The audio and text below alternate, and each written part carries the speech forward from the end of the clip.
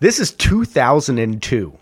And Ludacris, on his verse on Gossip Folks, references, number one, the character Timmy from South Park, which is like 2 years old at this point. And then says something of like, I got to squash the rumor. I got a headache, but it's not a tumor. Right after that. Cold.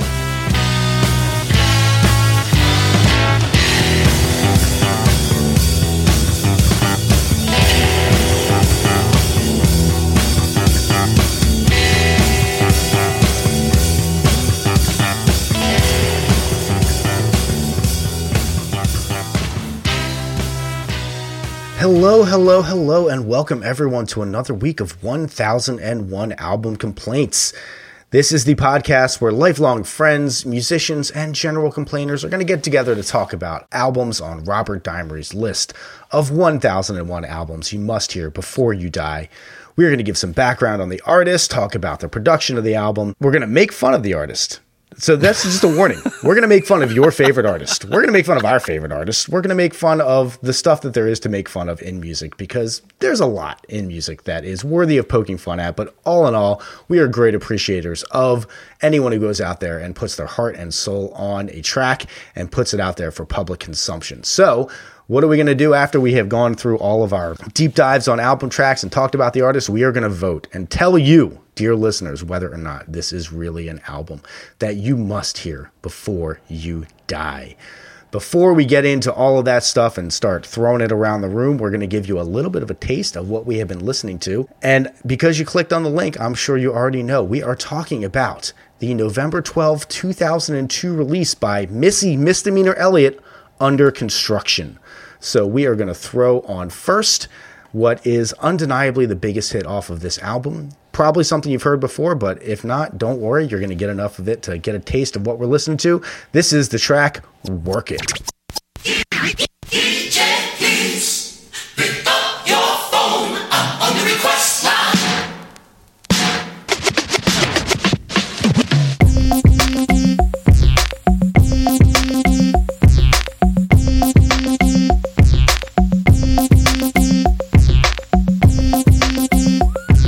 This is a Missy Elliott one-time exclusive. Come on, is it worth it? Let me work it. I put my thing down, flip it and reverse it. It's your primitive, it's why I need number.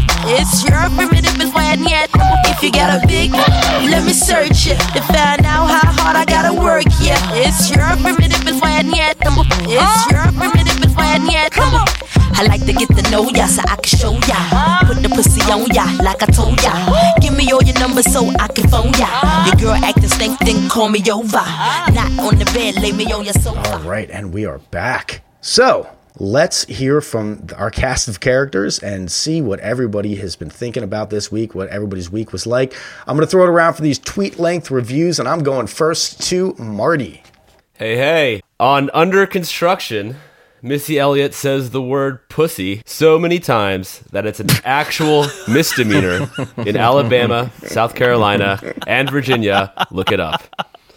Deep dive on the old school laws. Nice work. All right, there you go. Excellent. Alrighty. Rob, what do you got for me? Just one question remains about Missy Elliott's Under Construction. Does this record contain any Missy Elliott exclusives? Okay. And Adam, what do you got? Hey, everybody, this is Adam. And despite having a runtime of nearly an hour and some truly cringe-worthy lyrical moments, Missy Elliott's Under Construction turned out to be surprisingly fun. You know what, Adam? I will go ahead and echo fun. I think her whole vibe is fun. So I think you nailed it on that one. And this is Tom. I'll be guiding us through our little tour down Missy Elliott lane here. And my tweet-length review is it possible for something to sound very, very staunchly 20 years ago and also kind of sound like the future? I think Missy Elliott rides that line very well on this album. And yeah, we're going to jump into general impressions here. I thought that this was pretty fun overall. I had a kind of a good time listening to this. It's too long, certainly. Everything was too long in this era. But overall, yeah, I think her personality shines through a lot on this album. Yeah, I would agree. And I think the backing beats are really solid. They're vibrant. They're interesting. There's a lot of different texture going on. Hat tip to Timbaland, who is arguably the best producer of the last 40 years or something, right? So no huge surprise there. But the whole thing is not really my style, but I couldn't help but enjoy myself. You know, I will agree with the hat tip to Timbaland, but I also will say that Missy Elliott gets a producer credit on basically every song, and she is apparently incredibly involved in the actual production of these songs. And one of the things that we will talk about in her background is that she has a vision. She very clearly was trying to execute on a vision, and I think that that shines through and gives it a little bit more personality than you would get in some of these kind of more cookie cutter releases of this era. I agree with you, Tom. I think that the production, there's almost kind of an elegant, minimal quality to it, which I appreciate. Some of the samples are real short and repetitive, but again, it's real minimum. Everything has a place. And my other comment is that Missy Elliott is a double threat. She's a great singer as well as a good rapper. She really is. She's really a great singer. I think that one of the things that we're probably going to talk about that's adjacent to this album is that she has a very interesting visual style as well. Her music videos are off the fucking wall. They're really good, and they're really unique, and they're really crazy. Everybody in all of the interviews that I said that that was all her. She would come to these music videos and say, I was creating the music video when I was making this song. This is what it's going to be like. Oh, that's and wild. So she had a very specific vision that she was trying to execute on. Yeah, that's funny because I found myself thinking, oh, the record sounds like an MTV music video, and that it's very hyperactive, a lot of colorful textures, a lot of changes, sharp cuts, etc. But then it occurred to me, oh, maybe that's because she's made such a strong visual impression.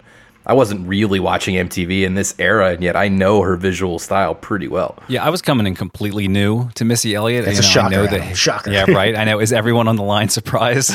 The guy who likes Gentle Giant was not a huge Missy Elliott fan in the early 2000s. So completely new, I know the hits. And these fell in line with what I was expecting, I suppose, from the first couple tunes that I knew of hers from, I guess, the first album, or rather the prior album, which was the Get Your Freak On, everybody knows, and then that song Lose Control, which, in my opinion, could have been used in that show Homeland in one of their psychological torture rooms. That for like 9 minutes. It's like, yeah, all right, we got it. I'm just waiting for Adam to say he had to cover these songs in his cover band where he was the lead singer. No, although we did do 50 Cents in the club. Yeah, I'm sure that came off real authentic. Yeah, exactly. Yeah, I gotta say, overall, we talked about fun album, doesn't take itself all that seriously. I think a lot of this is tongue-in-cheek, and I got a bit of we've talked about this with Wu-Tang, just a bunch of goofballs kind of saying the most obscene shit that they can to elicit a reaction from you, but they're not taking a lot of this stuff seriously. I got the sense from this that there was a lot of that going on. Just sort of, let me see if I can string together something funny to shock you, but I'm actually a pretty reserved person generally. I agree. There was a goofiness that came through that grounded it for me and helped me understand it. I really dislike self-seriousness. It did not sense too much of that, at least during the actual songs. I think that's a little bit undercut by the at least two long diatribes that seem sincere that she puts on the record, where she's just talking for like 90 seconds. Oh, yeah. And it seems to be unscripted. Yeah, seems to be unscripted.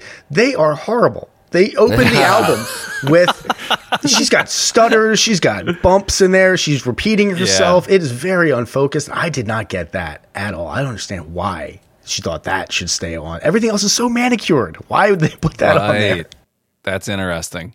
She had one note in there, one line where she was talking about, the folks who have the money don't fight amongst each other, like Trump and Bill Gates. And I was like, oh, if only she could have seen the future. Yeah. Who would have thought that Missy Elliott was predicting the eventual Trump versus Gates battle of the early 2020s? Listen, if Bill Gates would just stop putting his vaccine chips in the 5G, then everything would be fine, okay? Oh, man. So we talked about it a little bit with Timbaland and the production on it. I do feel like there is a care to the production that sets it apart from other music of this era. It doesn't seem off the rack in any way, shape, or form. This all seems very specific. And again, it kind of, I was talking about how it seemed like it was both very much the past and also sounds like the future. I think it's because it kind of defined a lot of what people were trying to do moving forward. There are a lot of people out there that would say that Missy Elliott is the greatest female rapper of all time. in all of the top lists of female rappers, she's usually number one. She's always at least number three in terms of greatest female rappers of all time. And I kind of agree with that. I was struck by, we'll talk about it a little bit more when the Jay-Z verse comes around, but like how important tonality is in the delivery in hip hop songs. Remember when we did Gangstar and we talked about Guru, the lead vocalist of Gangstar? Very intricate lyrics, but they were just delivered so blandly that you didn't fucking care. I don't care what you're saying. It's putting me to sleep. And she has a very vibrant voice. It sounds like she's smiling the entire time that she is singing and or rapping, and it really comes through. Yeah, that's really interesting. And I could definitely see that. Yeah, smiling even though she did not have the greatest upbringing. And we will get to her upbringing after we do our by the numbers here. So, ooh, bring it on. Going to do a relatively short by the numbers because I don't want to use them all up because there is another Missy Elliott album on this list. Really? We'll be covering her again. So we're going to use some of these now. And I'm going to go with the first one is just 40 million, which is the number of records that she has sold to date. Jesus. That's a lot. That is a lot. She went on a string of hits. She had at least platinum albums in 7 years, which is a string of damn hits. Oh my God. From 97 to 2005, she was cranking out hits. That sounds like she got in right at the end of the selling records era, right? She cashed in, yeah. She's not getting the half a cent Spotify royalties. And that has helped us to get to our next number, which is 7 million, which is the estimated value of her car collection as of 2023. Damn. That is something that she has said, I just like cars. I like to buy cars.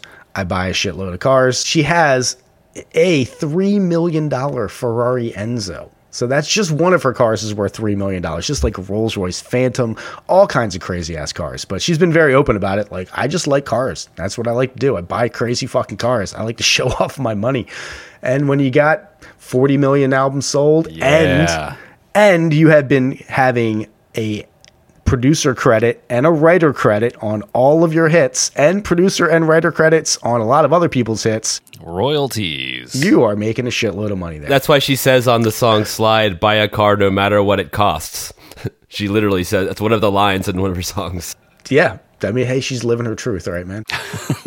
We're going to talk about the next number on our list is 70, which is the number of pounds that Missy Elliott lost in the 10 months leading up to the release of this album, because our next number is 3 weeks, which is how long she was hospitalized for in late 2001, early 2002 for extremely high blood pressure. She went into a doctor's visit after having had headaches and fatigue, and they basically said, we cannot let you leave. Your blood pressure is so high that we can't let you leave. She was hospitalized for 3 weeks, and they said, your diet and the amount of work that you were putting in, like you were just beating yourself to death and you were going to die unless you can get your lifestyle in something order. Changes. Yep. Wow. And she talks about that a couple of times on this album, how she lost a lot of weight. She apparently turned into an exercise fanatic. And now she says she's exercising 4 or 5 times a day. She lost a ton of weight. I feel like one of the things that I like about her personality on this album is I get the sense that, number one, she had body image issues. She talked about having body image issues her entire life, but it doesn't sound like it stopped her from feeling like she was sexy. And when she lost the weight, I don't feel like she lost the weight so she could be sexy. She lost the weight because she's like, this is like a health thing. I need to lose the weight for that. But I've always been sexy, and I've always known really like who I am. And I thought that was really cool. And then the last number is at least 3, which is the number of times on this album that there are very questionable references to Asian people that would probably get her canceled in 2023. I have one in particular that I'm thinking of. I'm curious as to the other 2 that you may have pointed out. We'll see if we get into them. I don't want to say them, so I don't think we're going to say them on tape. Because I know Rob's just going to have that soundboard of just me repeating that line. Let's get you canceled, Tom. It probably wouldn't be that hard. You could say it nice and clear and loudly. Exactly. Alrighty, so that was our by the numbers. Let's jump into the background of Melissa Arnett Elliott. Born July 1st, 1971 in Portsmouth, Virginia. She was super poor growing up. like very poor. It's one of those things where they talk about this, and I'm like, this is the 70s in America. She said, no running water in her house. Her house was just one big room. So there was no separate kitchen or anything like that. They just had one big room. They said that there were so many rats and mice in the house that they used to have to put their bread in the dryer because it's the only place that clicked closed and the mice couldn't get into it. God. Hold on, I can't believe they had a dryer. That feels like one of the first appliances to go. You could just hang that stuff out in the yard. Yeah, they put their bread in their big screen. No, they had the dryer, and they said they had gas at the house, but they could never afford to pay the bill. So they didn't use their heater and they didn't use the dryer because they couldn't afford to pay the bills. So they used the dryer like it was a safe for perishable items that the mice might eat.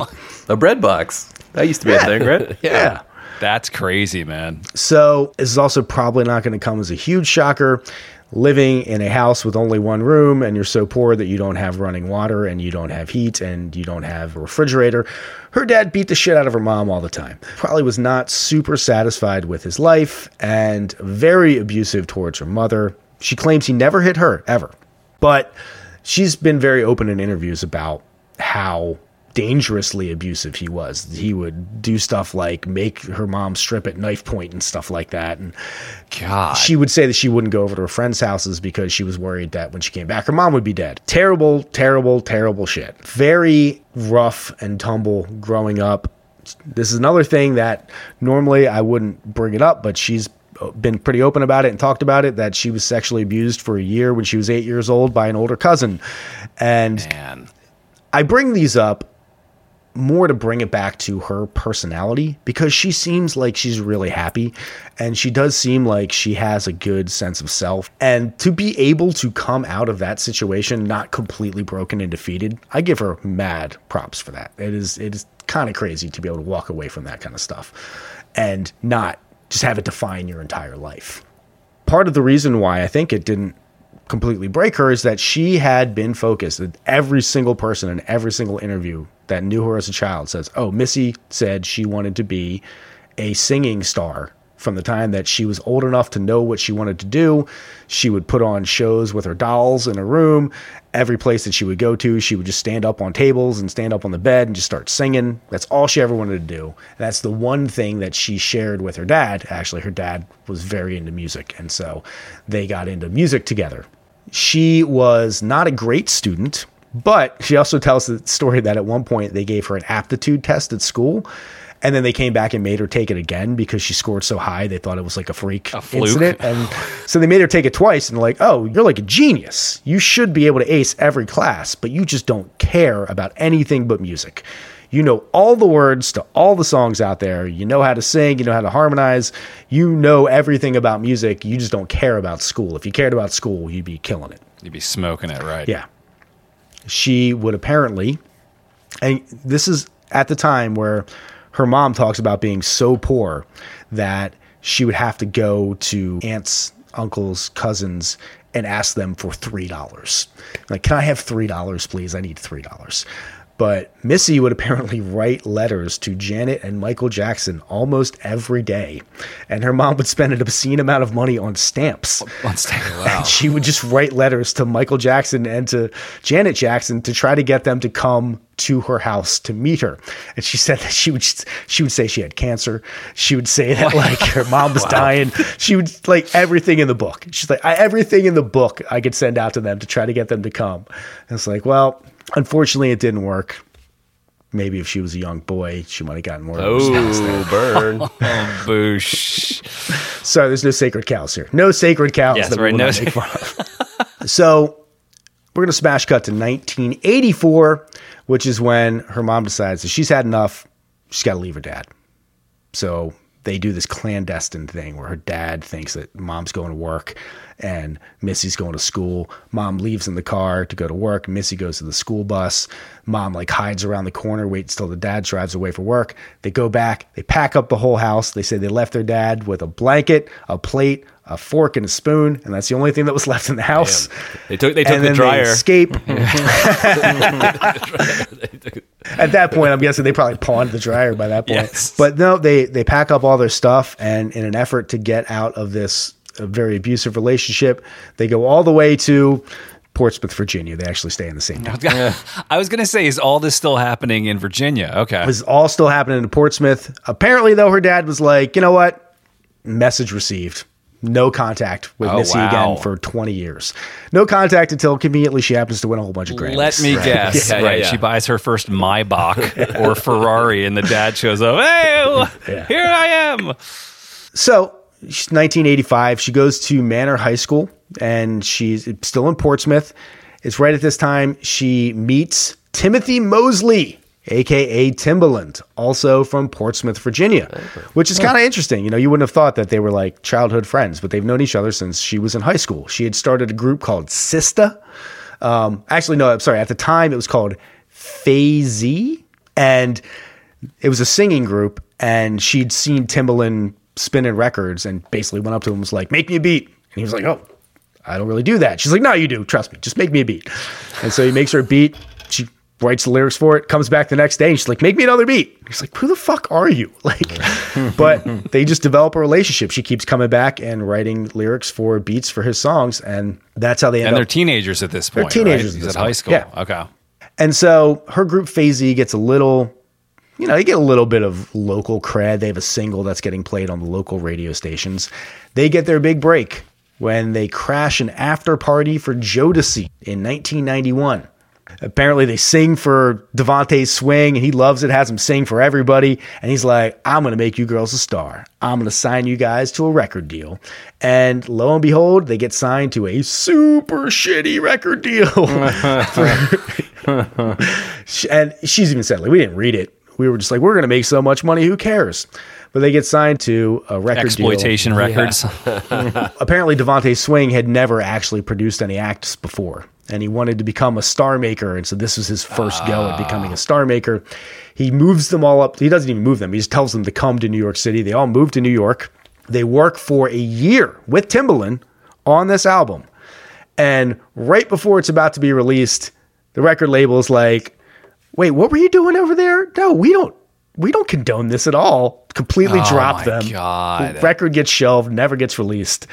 And Devontae Swing is like, okay, well, the record label doesn't have any confidence in you guys. Fuck that.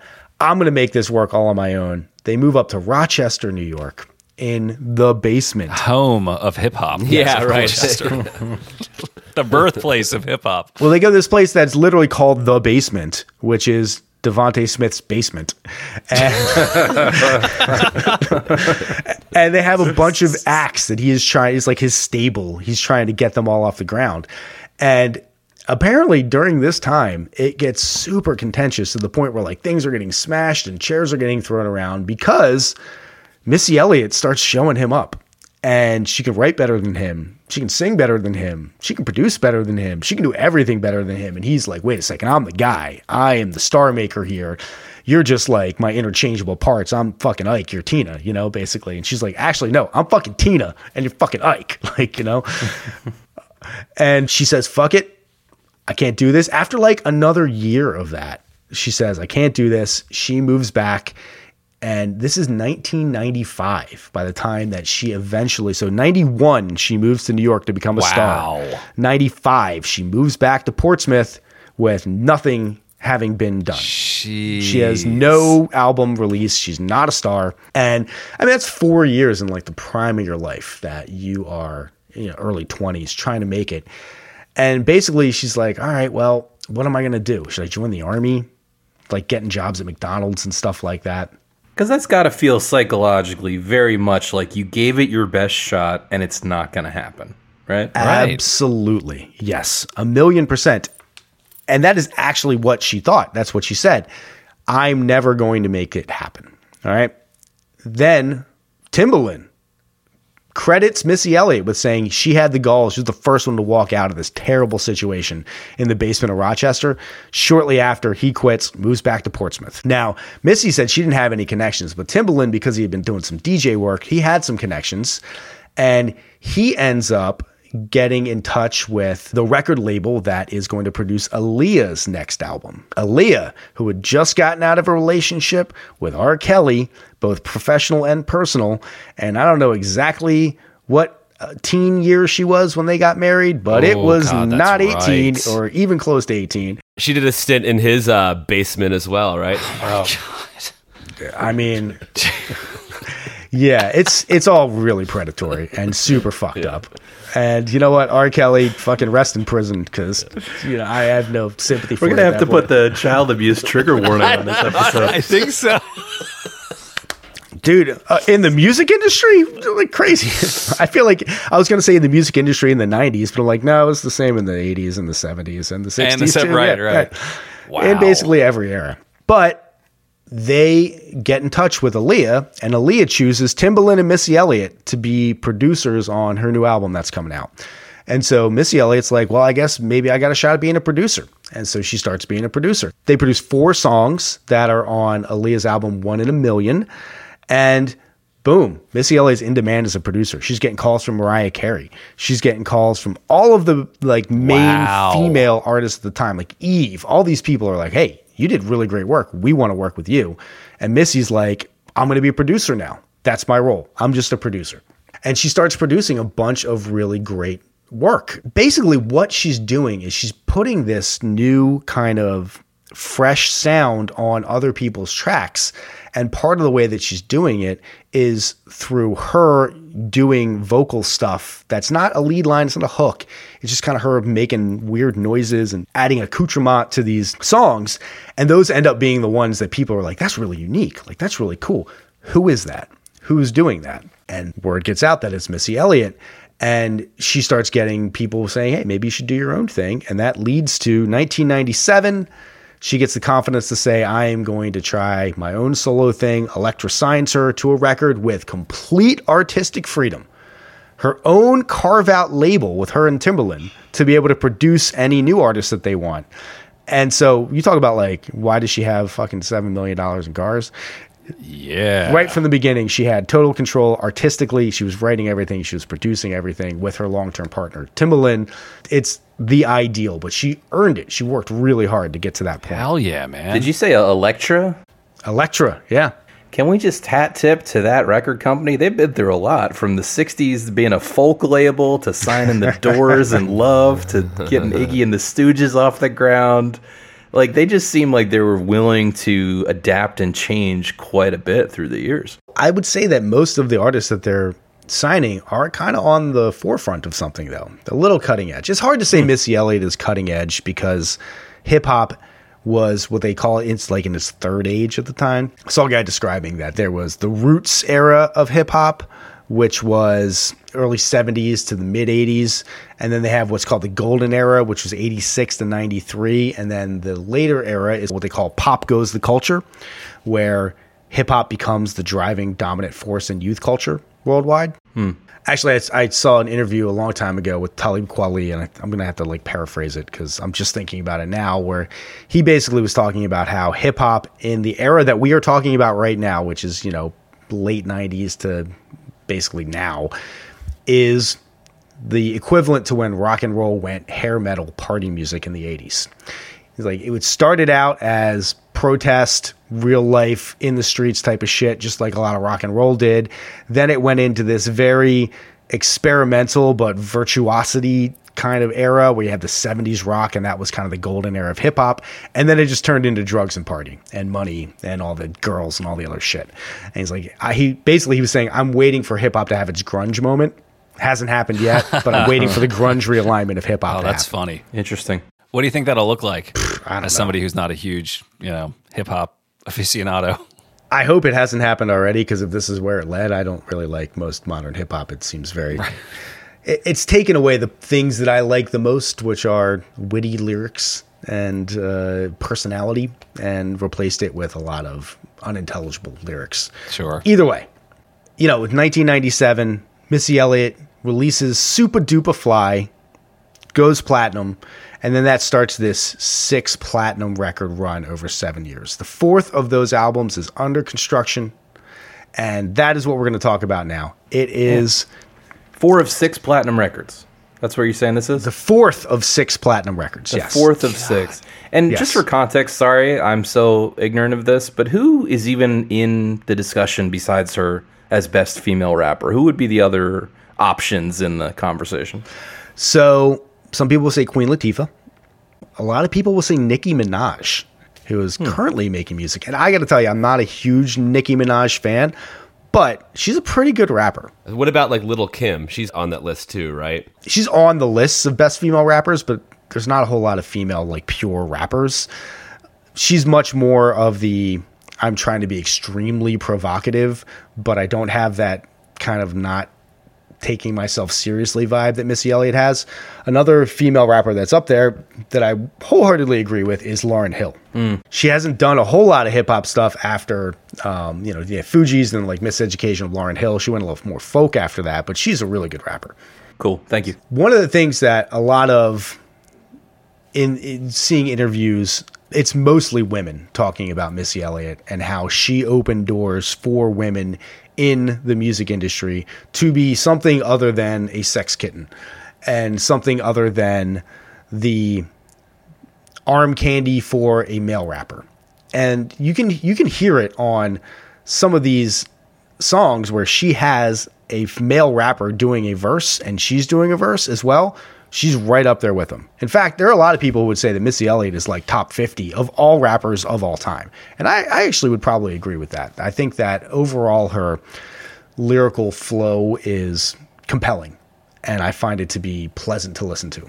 Yeah, I would agree. Just to keep it in the like cultural context of where hip hop was at the time, I have to admit, even though I previously complained about her monologues on the record, there was one that gave me pause, and I have been thinking about it all week in the back of my head, where she talked about how hip-hop had finally achieved its respect. It went through its process, and now the mainstream culture respected it. So it's that process you're talking about of the subculture eventually rising up and becoming the culture. But I guess maybe you're telling a story here about how there's always new frontiers to break, and this was the females being accepted as valid rappers frontier. Yeah, this was a lot more of, it's almost like if you look at the lineage of hip hop on the male side, every year there's 3 or 4 threads that are all interconnected to each other.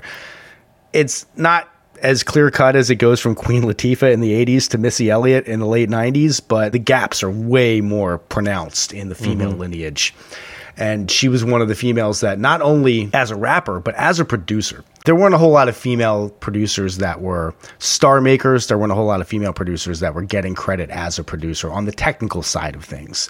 And so she got a lot of respect from the male part of the industry that was not being shown on females at the time, and opened the door for a lot of other females to come in and do that thing, which I think we've all seen can be the more lucrative side of music, which is being the star maker of, I'm going to find talent, I'm going to produce that talent, and I'm going to make money off of their records because I'm producing their records. Nice. Good on her. Yeah. So here we are. We got Under Construction. It is universally acclaimed when it's released. Again, November 12th, 2002. Universal acclaim, goes 2-time platinum. And we're going to jump in and talk about some of these specific tracks. We already touched on it a little bit, but we are going to revisit the smash hit off of this album, the song Work It. Boy, lift it up, let's make a toast. Let's get drunk, it's gonna bring us closer. Don't I look like a Holly Berry poster? See the Belvedere playing tricks on ya. Girlfriend wanna be like me, never. You won't find a bitch that's even better. I make you hot as Las Vegas weather. Listen up close while I take it backwards. Okay, begins to listen me with you. I'm not a prostitute, but I can give you what you want. I love your braids and your mouth full of phones. Love the way my ass go boom. Keep your eyes on my boom. Alrighty. Marty, what'd you think about this one? Oh, I think it's a real fun song. I was listening to it earlier in my office, and I turned my head, and my wife looked like she was dancing at the club in the living room. It's kind of got that vibe to it. And the other note I have on that song is, at the very end of it, it references a sample that is used, I feel like, in lots of different hip-hop songs, which is those 2 bells sounds at the end. Ding, ding, ding. Yeah. Don't kind of like a ride cymbal, right? Yeah. And that's from a song called Take Me to the Mardi Gras by Bob James. I feel like it's on tons of rap and hip-hop songs, but I had to look it up because I hear this all the time. Yeah, I feel like that's in a Beastie Boys song, maybe. I think so. I feel like that For the Ladies is maybe a reference to the Beastie Boys. I don't know. Yep. I have a bad experience with this song. So first off, this song is great in retrospect, but this song came out in the summer, or at least it was like the song of the summer when I was gigging in a cover band. And the way the cover scene would always work is that you would go to the club, you'd bring PA, but there was usually, especially at like the beaches, there was like a built-in DJ system that was as loud as a jet engine. And so we would play with like our dinky PA. And then when it came time for like the set break, when the DJ would play, it was always this song. And it was about 60 decibels louder than us. So I just have a bad feeling with this song where it's like, oh man, it was so anticlimactic when we would come back on because it was quiet and we weren't playing this. So, but yeah, overall, badass tune. And this had something to that reverse it thing. That's just brilliant. Yeah. It reminded me of the MIA, the Paper Plane song, where the gunshot in the chorus, right? It's like it's out of nowhere and it sticks in your head and it's loud and it's mixed out in front. And it was the same thing with this. It's just like, what a little hook where you're running the line backwards and rhythmically it's so catchy that you can sing along to it. How crazy is that? We're all singing along. We're France, you know what I mean? Like we're going along with a backwards line there, which I just thought was genius. Yeah, I had heard the song a bunch of times, but I never realized it was a reversed lyric until I really started listening to it and taking a glance at the lyrics. And it's funny you mentioned MIA. It definitely made me think of Paper Planes also, but mostly because of the elephant trumpet insertion instead of a word little trick. Yes. I think that's a very clever little move to pull. I'm kind of surprised we haven't heard more stuff like that since. I think this predates Paper Planes, but sort of since this and that song. I like the fact that elephant is in place of saying if you got a big dick, they say if you got a big like an elephant trunk, which it's great. That's good. It's clever. Yeah, it really it's funny and it's self-aware. She had another animal reference though that turned me off, right? So without getting too explicit, she's talking about, people pleasuring each other and she says to go down and eat it like a vulture. I'm not sure if you've ever seen a nature documentary, but vultures eating is not a sexy act at all. It's like, oh God, just rethink that rhyme. I just watched Jackass 4 this weekend and there was a vulture sequence in that. They eat with gusto. There's a lot of there you go. All right. That's a good point. Before we move on from this song, because I do think that you guys touched on it before, that trick, the little hook trick with the reversing it, stellar. Just no notes, killer.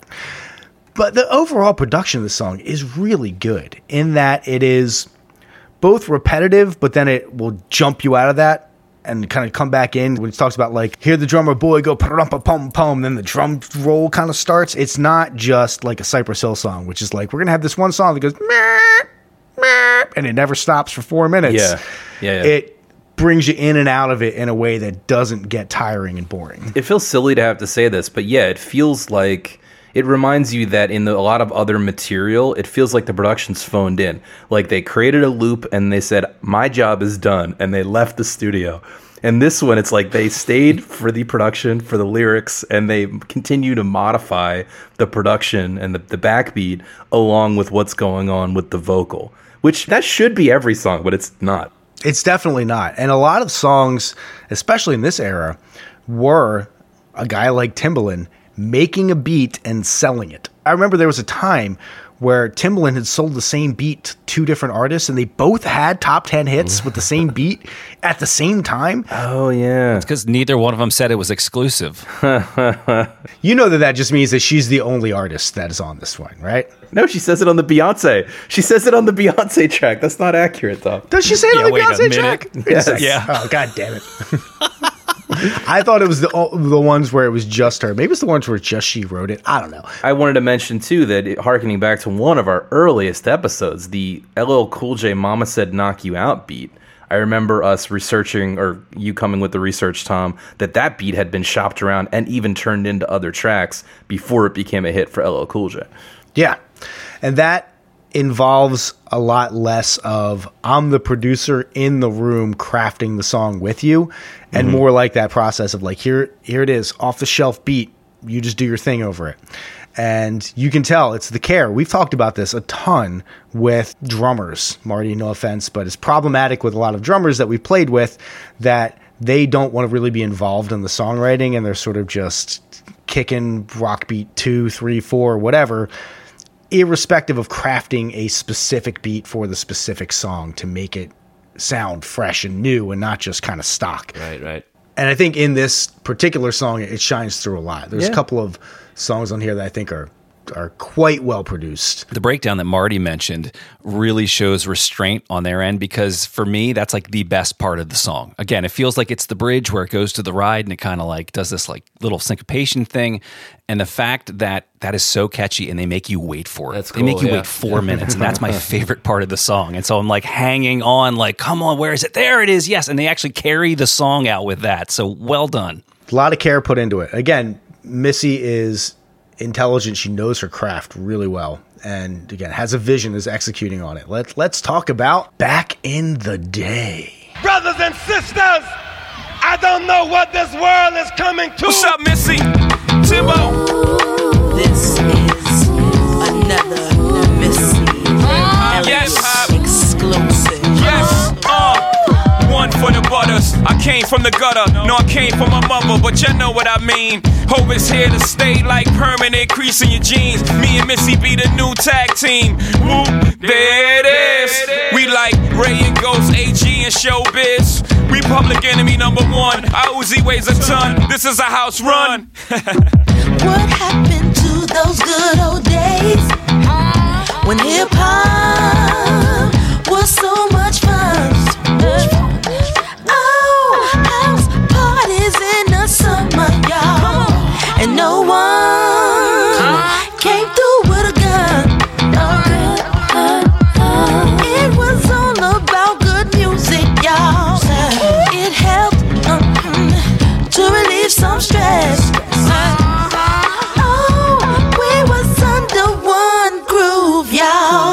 So much love between North and West. Hey, come on, go back in the day. Come on, British nights and gold chains. Come on, do the prep and cabbage patch. Come on, and wear your laces all fat. Back in the day, hip hop has changed.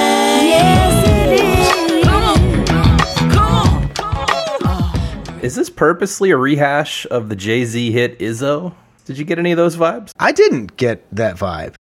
The riff is kind of similar, if pitched differently, and they both start with like a megaphone hype man vibe. And of course, Jay-Z's on the track. It just, listen, Jay-Z always starts like he always hypes himself before he starts every goddamn verse. He's always hyping himself. All right, fair. Listen, I could be talking out of turn, but it just, I'm not super familiar with Jay-Z's catalog, but when I was listening to this, it reminded me of that. I went back and listened, and there does seem to be some referential connection. That's possible. I had not picked up on that personally. I'm not the biggest Jay-Z fan. In fact, my headcanon version of that H to the Izzo is the version that he did with the Roots for Unplugged, which is an awesome album, by the way. Jay-Z Unplugged with the Roots backing him up is fantastic.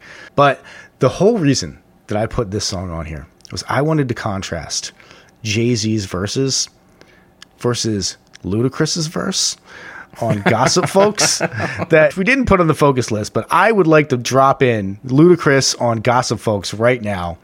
And then after that, we'll talk a little bit about it, and then we'll drop in Jay-Z on this song, on Back in the Day. Okay. Once upon a time in College Park, where they live life fast and they scared of dark. There was a little nigga by the name of Chris. Nobody paid him any mind, no one gave a shit. No one he could rap, no one lit the hand. So he went about his business and devised a plan. Made a CD, then he hit the block. 50,000 sold, $7 a pop. Hold a foe, 3 years later. Stepped out the swamp with 10.5 haters. Now all around the world on the microphone. He leave the booth smelling like Burberry cologne. Still riding chrome. Got bitches in the kitchen, never home alone. And he's on the grind. Please let me know if he's on your mind. And respect you'll give me. Ludacris, I live loud like never. Had to clear these rumors. I got a headache and it's not a tumor. Get up on my lap, keep my head tucked tight. Spray so I never let the bed bugs bite. I'm hard to the core to the right. You jump down, turn around, pick up hella cotton. Well, I had a note that I, not that I have like Ludacris's albums, but I love his delivery in general. So I'm curious. He's got good timbre, but his lyrics are shit. They're really bad. I just wanted to highlight for everybody that this is 2002, and Ludacris on his verse on Gossip Folks references, number one, the character Timmy from South Park, which is like 2 years old at this point, and then says something of like, I got to squash the rumor. I got a headache, but it's not a tumor. Right after that. Gold. From fucking 1990. I do remember that, yes. It came out 12 years ago. You're referencing Kindergarten Cop. Like, we're going to be like, oh, yeah, there we go, Luda. Cop of you all dropped movies. that. Yeah. When did he appear in the first Fast and the Furious movie? This guy, who's laughing? All the way to the fair bank enough. here. Fair enough. But I wanted to contrast that with Jay-Z's verses on this, which I think are better.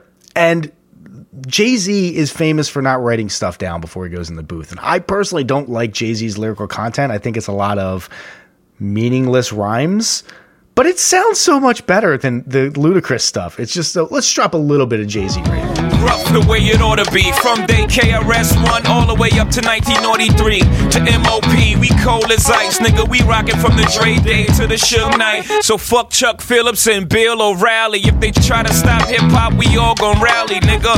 Post Biggie and Pac, I got a hole out in the city. Make a nigga wanna holler like Missy, but fuck it. Just let a nigga MC. The best rapper alive, unquestionably. If you riff on your EP, you gonna need an MD. So you got to chill, cause I kill it will. Like solid water, dude. Y'all niggas don't get it. Kill it will. Solid water, Ice Cube. That's how hip-hop has evolved. Jay-Z's for president. I'm naming Roz the National Guard. I thought Jay-Z's lyrics were focused. Jay-Z does this kind of nostalgia thing really well.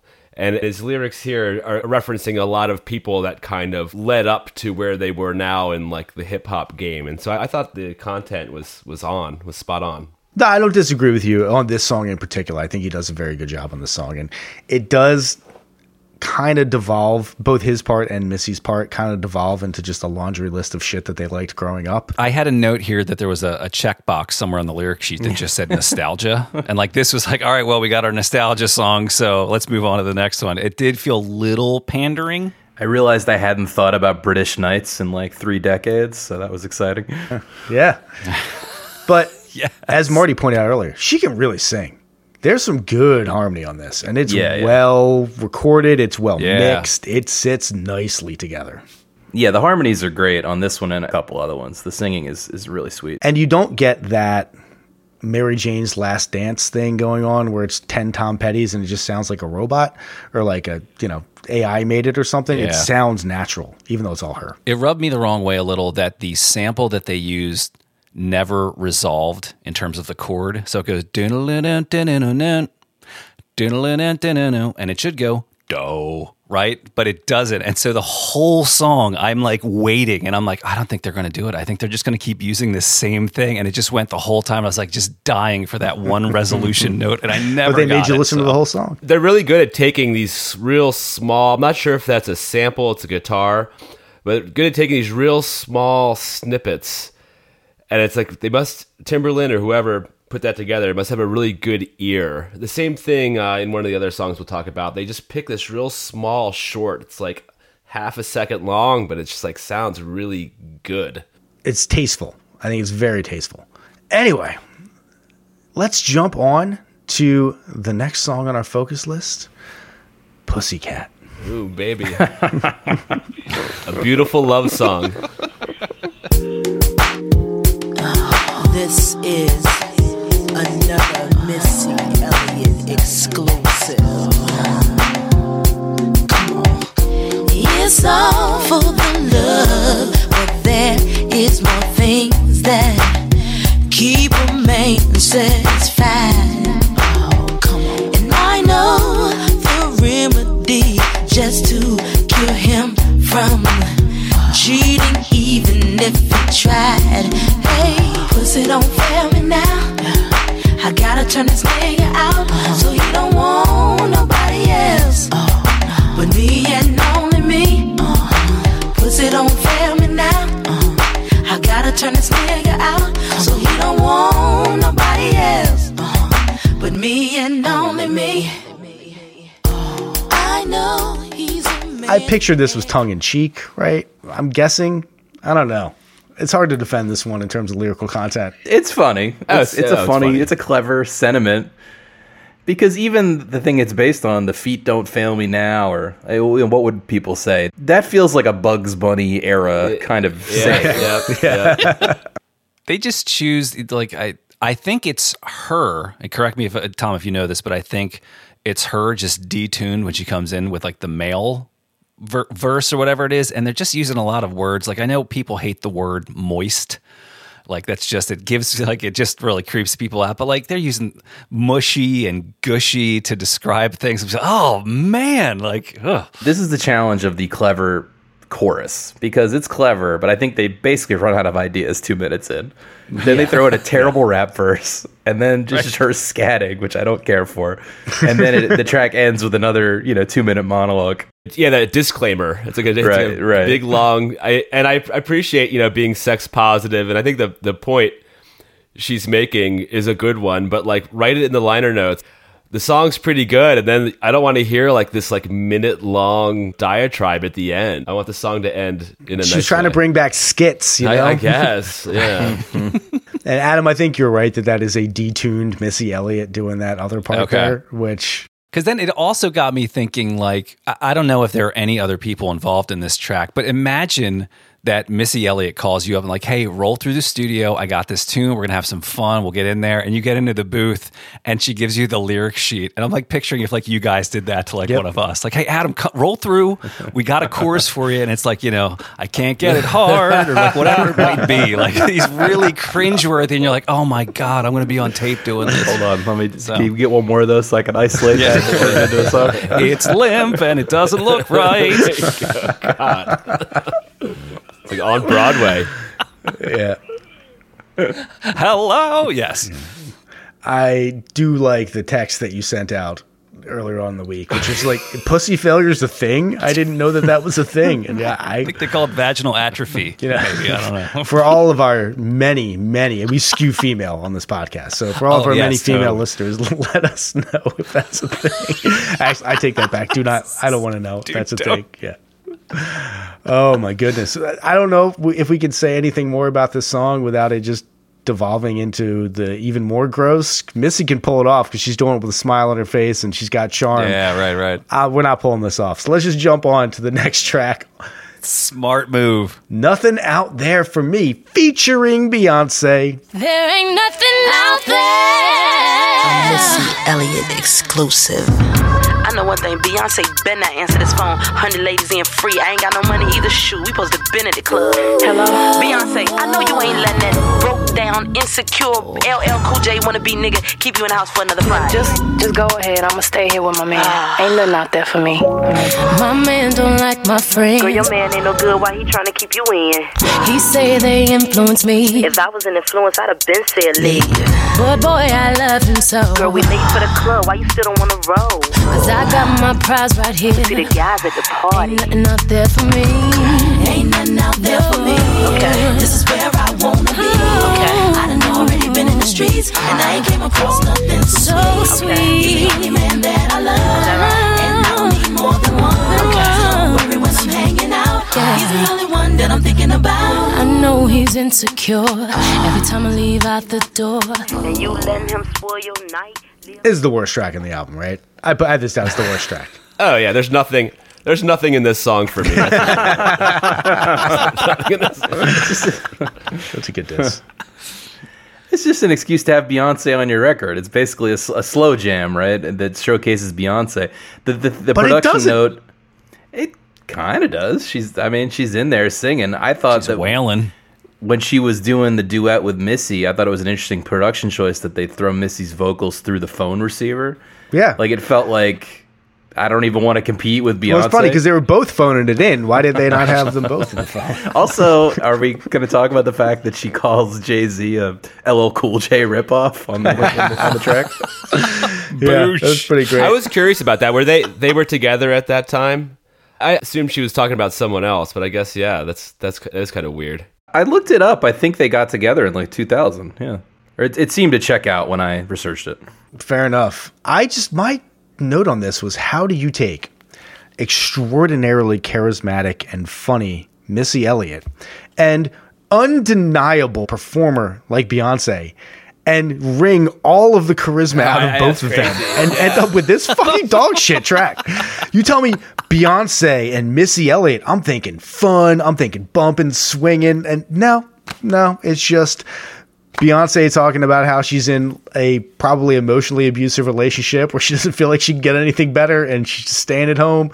And I was not impressed. And just from a production standpoint, I mean, singing wise, Beyonce sounds great, but that overdriven effect is way too distorted. And I know they're going for, maybe it's like the telephone thing. Yeah. But it is so overdriven that it's distracting. And there's a couple times where she hits like a loud note and you it's almost to the point where you reach to turn it down a little bit because it's got that distortion too. So it was a little rough. Well, yeah, phone speakers are notoriously the shittiest speakers that you can play something through. It's like, how about we make it sound like it's coming through the worst possible interface? Yeah, a phone. It sounds like one of them's in fucking prison and they're calling the other one. It's, yeah. Through the glass thing. Didn't like it at all. And again, it seemed like a wasted opportunity for Beyonce because even when Beyonce's doing her vamping, doing her like, hey, that didn't sound like she had rehearsed it a whole bunch because there were notes in there that they're not bad notes. Beyonce doesn't really hit bad notes, but it just could have been better. And they could have done that collaboration a lot more justice if they, number one, had used a different premise. I get the premise they were going for, but I think after you hear this, you say, well, maybe we should try a different premise.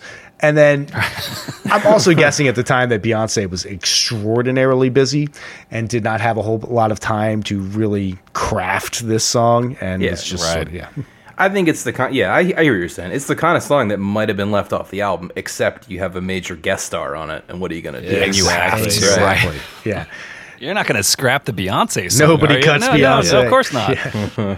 Alrighty, we are going to move on to the last song on our focus list. It is the song Slide.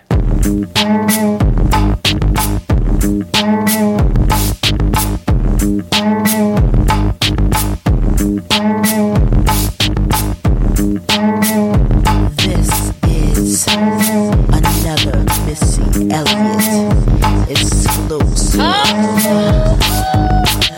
My Twinkies look stanky on the beans, and don't I gotta look sweet for my minions, and make them think I got a whole bunch of paper, and even date a ball player from the Lakers. The faker take her, make her holler at you later. Shake her, wake up, tell her what to get my ass from Jacobs. That's the way your real diva like to floss it. Buy a car no matter what it costs. Of course, it's my Rolls Royces, make them nauseous. Tell you who the motherfucking boss is. I'm driving, you walking, that's why you talking. See the chrome spinning on the wheel, stop jogging. I'ma let you know real nice and slow. I be broke as a joke if I had to be your whole soul pole. Missy on the rise like the sun. If you think that I'm done, I ain't even begun. Slide, dip, shake. We gon' do it like this, move it all around. Move it all around. Slide, dip, shake. That's right. Move it all around. Move it all around. Feel the boom bastic in your back, kid. 15's putting hope. Yeah, I listed this as my favorite. Yeah, this song's fucking great. My number one note was when this started, I was like, this could be a 9 Inch Nails song. Dude, Trent Reznor could have come in over that. I was looking for that. I was listening to the song. I was like, I want to say something. But yeah, you took it. 9 Inch Nails. Totally. I didn't think 9 Inch Nails. I wrote Bjork. That too. But I think similar. Same thing. Similar, yeah. Really tasty production. Hip hop has really figured out how to sample the upright bass in the non-precise bass slides in a way that just make them fucking awesome. Because it's just a half-step bend Yeah. or a half-step slide. She got off a couple good rhymes in there too, I thought. Lyrically, there were some things where I popped my head up and then ran over to my phone and what was that line, and read it. It was like, oh, that's great, man. I thought A, the beat was way weirder than it needed to be in a really good way. And B, like we've been saying, the care that was put into it, because the beat nicely counterpoints what she's doing lyrically. There would be times, especially in the chorus, where she'll get off a line and then the beat has this melody backing to it that's counterpointing her. It feels like they were purposely interweaved or interwoven. Great opening line too. What is that opening line, Marty? My Twankies look stanky on the bends. Yeah. I want to make sure we got that clip of Marty saying that. Yes. Nice and clear. We've got it isolated. All right. Soundboard, here we go. Yeah, I think that overall, her lyrical flow on this it's very rhythmically hypnotic in a way that goes very well with the bass line and the minimalist production on it. And it kind of just gets this sort of momentum behind it it's incredibly compelling. And I will say that this is the song on this album that I'm like, this is my find. This is going on my permanent list of all the songs that I have, my now 570 some song list that I just throw on there. And I'm like, I could listen to any one of these songs at any time. This song is going random, on the list. Yeah. Yep. Sounds like we are rounded home plate here. Those are all the songs on our focus list. And now, dear listeners, we are going to get to the most exciting part of the podcast. We are going to vote and tell you whether or not you do need to hear this album before you die. I am throwing it first to Adam. Yeah, so like I mentioned, this was a very fresh listen for me. I'm not super into the genre, but this was a pleasant surprise, and I'm really appreciative that I stumbled on this one. So I think you got to listen to it. This was a yes for me. Very, very cool artist, and I loved hearing the backstory from Tom, so it's a yes. All righty. Marty, give me what you got. All right, the climax of the podcast.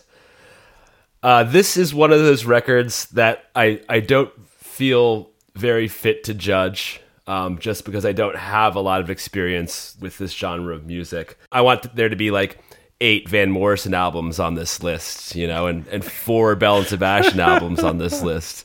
But to be fair, I think that anyone who's a groundbreaker, as Missy is, she's a groundbreaker as a producer and as an artist, I have to say yes, that this belongs on the list. Alrighty. Rob, what you got? Yeah, I also came in fresh this week. I'm not even sure I really knew the hit that well, maybe in being sampled in other tracks, things like that.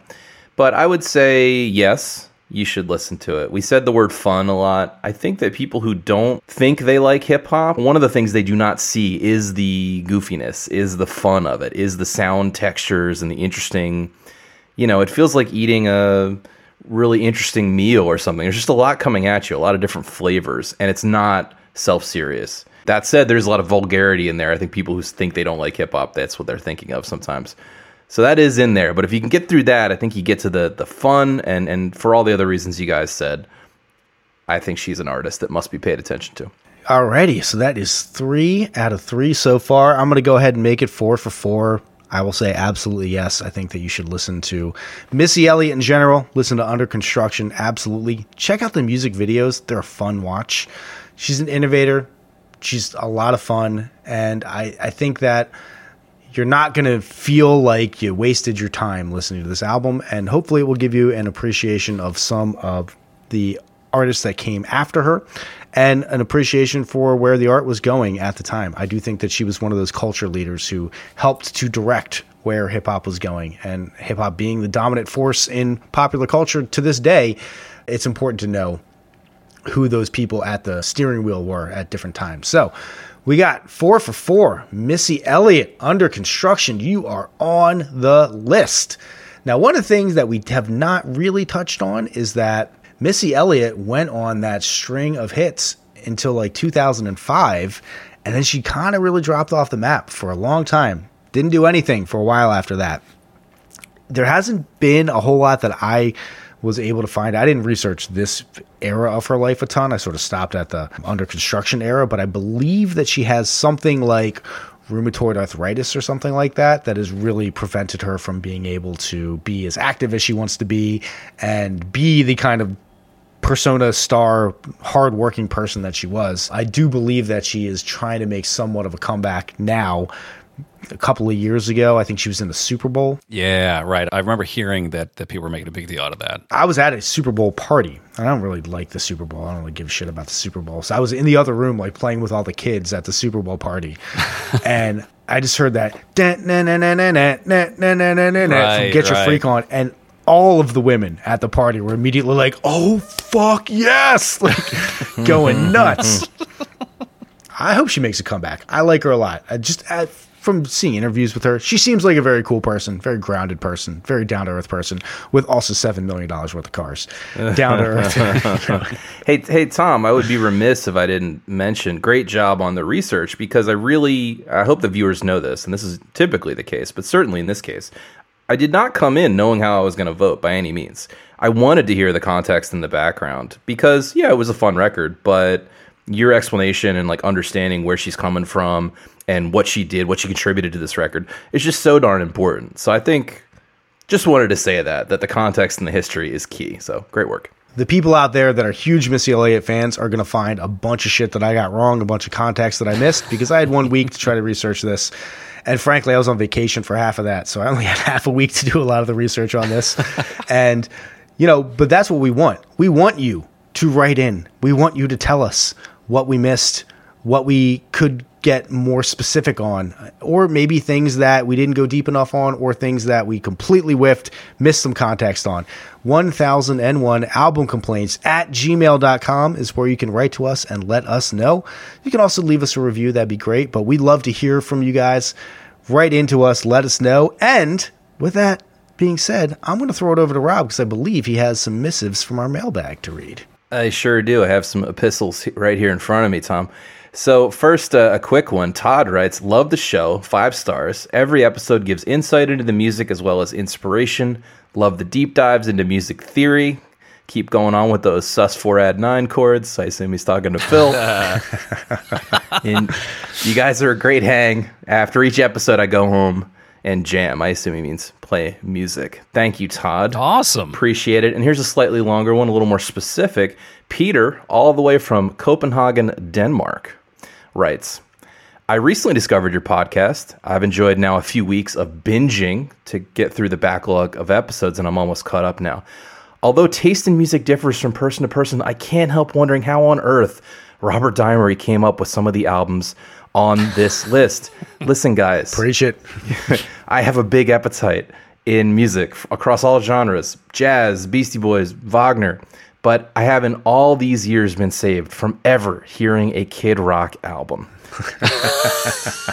And based on your podcast review, that was episode number 53, Kid Rock's Devil Without a Cause. Based on your review, I listened to the full Devil Without a Cause album, and I was appalled. His rap style, in scare quotes, is terrible. The lyrics reminded me of my 4-year-old son coming home from kindergarten with a new word he learned from his friends and trying to shock me with curse words. He closes by saying, as I am not native in English, I normally have the luxury of choosing whether to listen to the lyrics or just go with the music. But in this case, both options were terrible. That's great. Boosh. Yes. I love it. I've thought that same thing. I'm like, did he like never listen to a single note of music until he was like 45 and then put this list together? I think we've talked about it in an ancillary way, but he got started on this project. He got 300 albums deep, and he's like, I'm tired of this.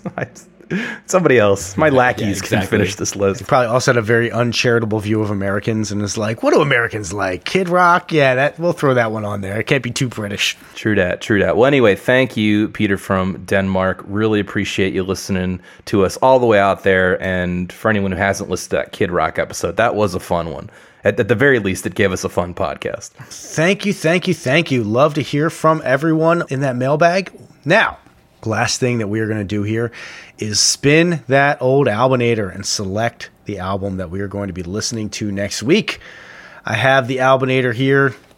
It is, I guess, Super Duper Fly. I could have come up with something better for that, but good. That works. It's working. It's doing its job. We are going to spin it and see what we're going to be listening to next week. So without any further ado, drum roll, please. We will be listening to...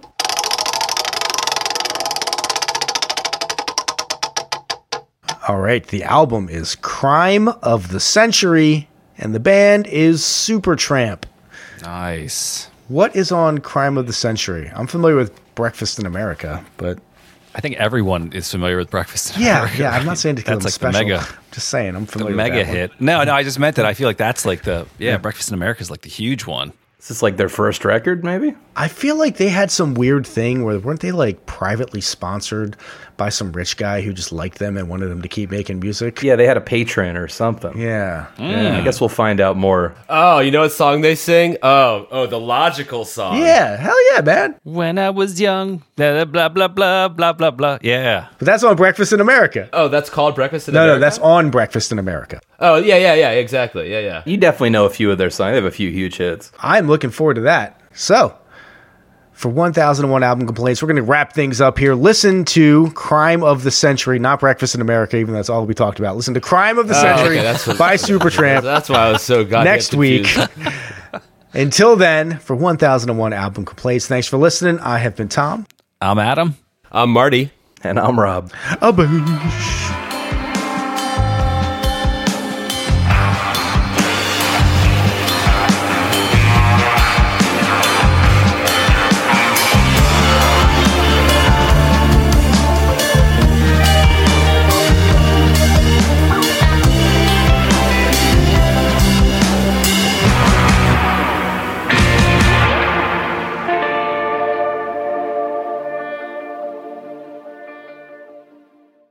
My Twankies look stanky on the Benz.